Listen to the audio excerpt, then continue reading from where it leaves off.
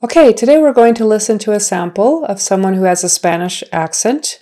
He's from Mexico, and I was able to get this sample from the IDEA website. Very cool. And this is part 3.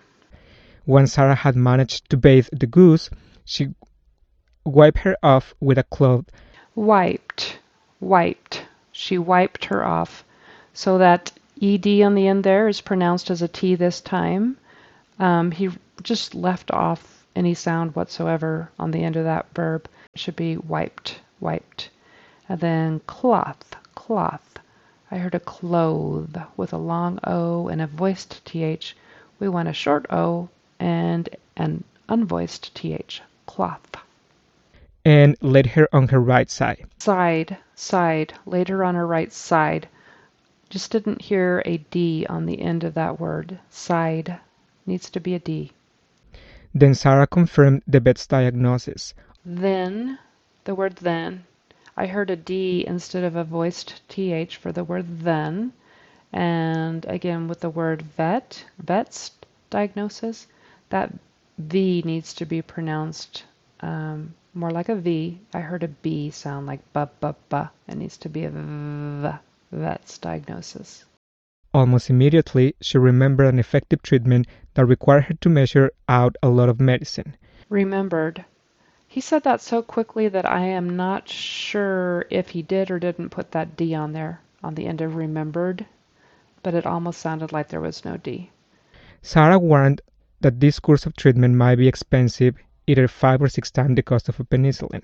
Either, there should be a voiced TH in the middle of either. And then 5 or 6 times, there needs to be a Z for that plural noun, times. And penicillin. That's the first time I've really heard much of a syllable stress problem with his speech. But that's a tricky one. Penicillin. Syllable stress is on the next to the last syllable. I can't imagine paying so much. Imagine. I can't imagine pain so much. He kind of leaves out that J sound in the middle of imagine. It's a J sound, it's spelled with a G, but he kind of leaves that out altogether and says imagine. You know, we got to have that J sound in there. Imagine. But Mrs. Harrison, a millionaire lawyer, thought it was a fair price for a cure. Okay, and that's it for the comma gets a cure sample. And like I said before, his prosody is great. He does that really well. He speaks with an American intonation. His rhythm is good. And now we're going to hear a very short sample of him describing his upbringing.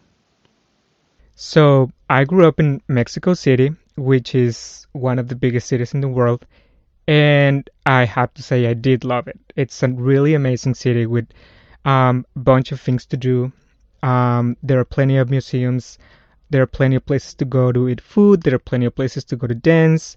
I had I would say, a very nice childhood. Very. Again, he says a B instead of a V. Um, I grew up in a small apartment with my mom, my dad, and my 2 brothers. Brothers. Should have a voiced TH in the middle there. He says a D instead of a voiced TH. But it was always very cozy. I lived in Mexico until I was 26, and all my family and my friends are there, and I did love growing up in Mexico City. Okay, and that's it for this segment on how to reduce a Spanish accent from Mexico. We'll have some more countries soon, I hope, and if you would like to have me analyze your speech, just send me a sample to my email address, carol.edgel@clarityspeechandlanguage.com, or if you don't want it on the air on YouTube, you can book a private session with me on my website, clarityaccent.com. Thanks, and if you like this, please subscribe. Have a nice day.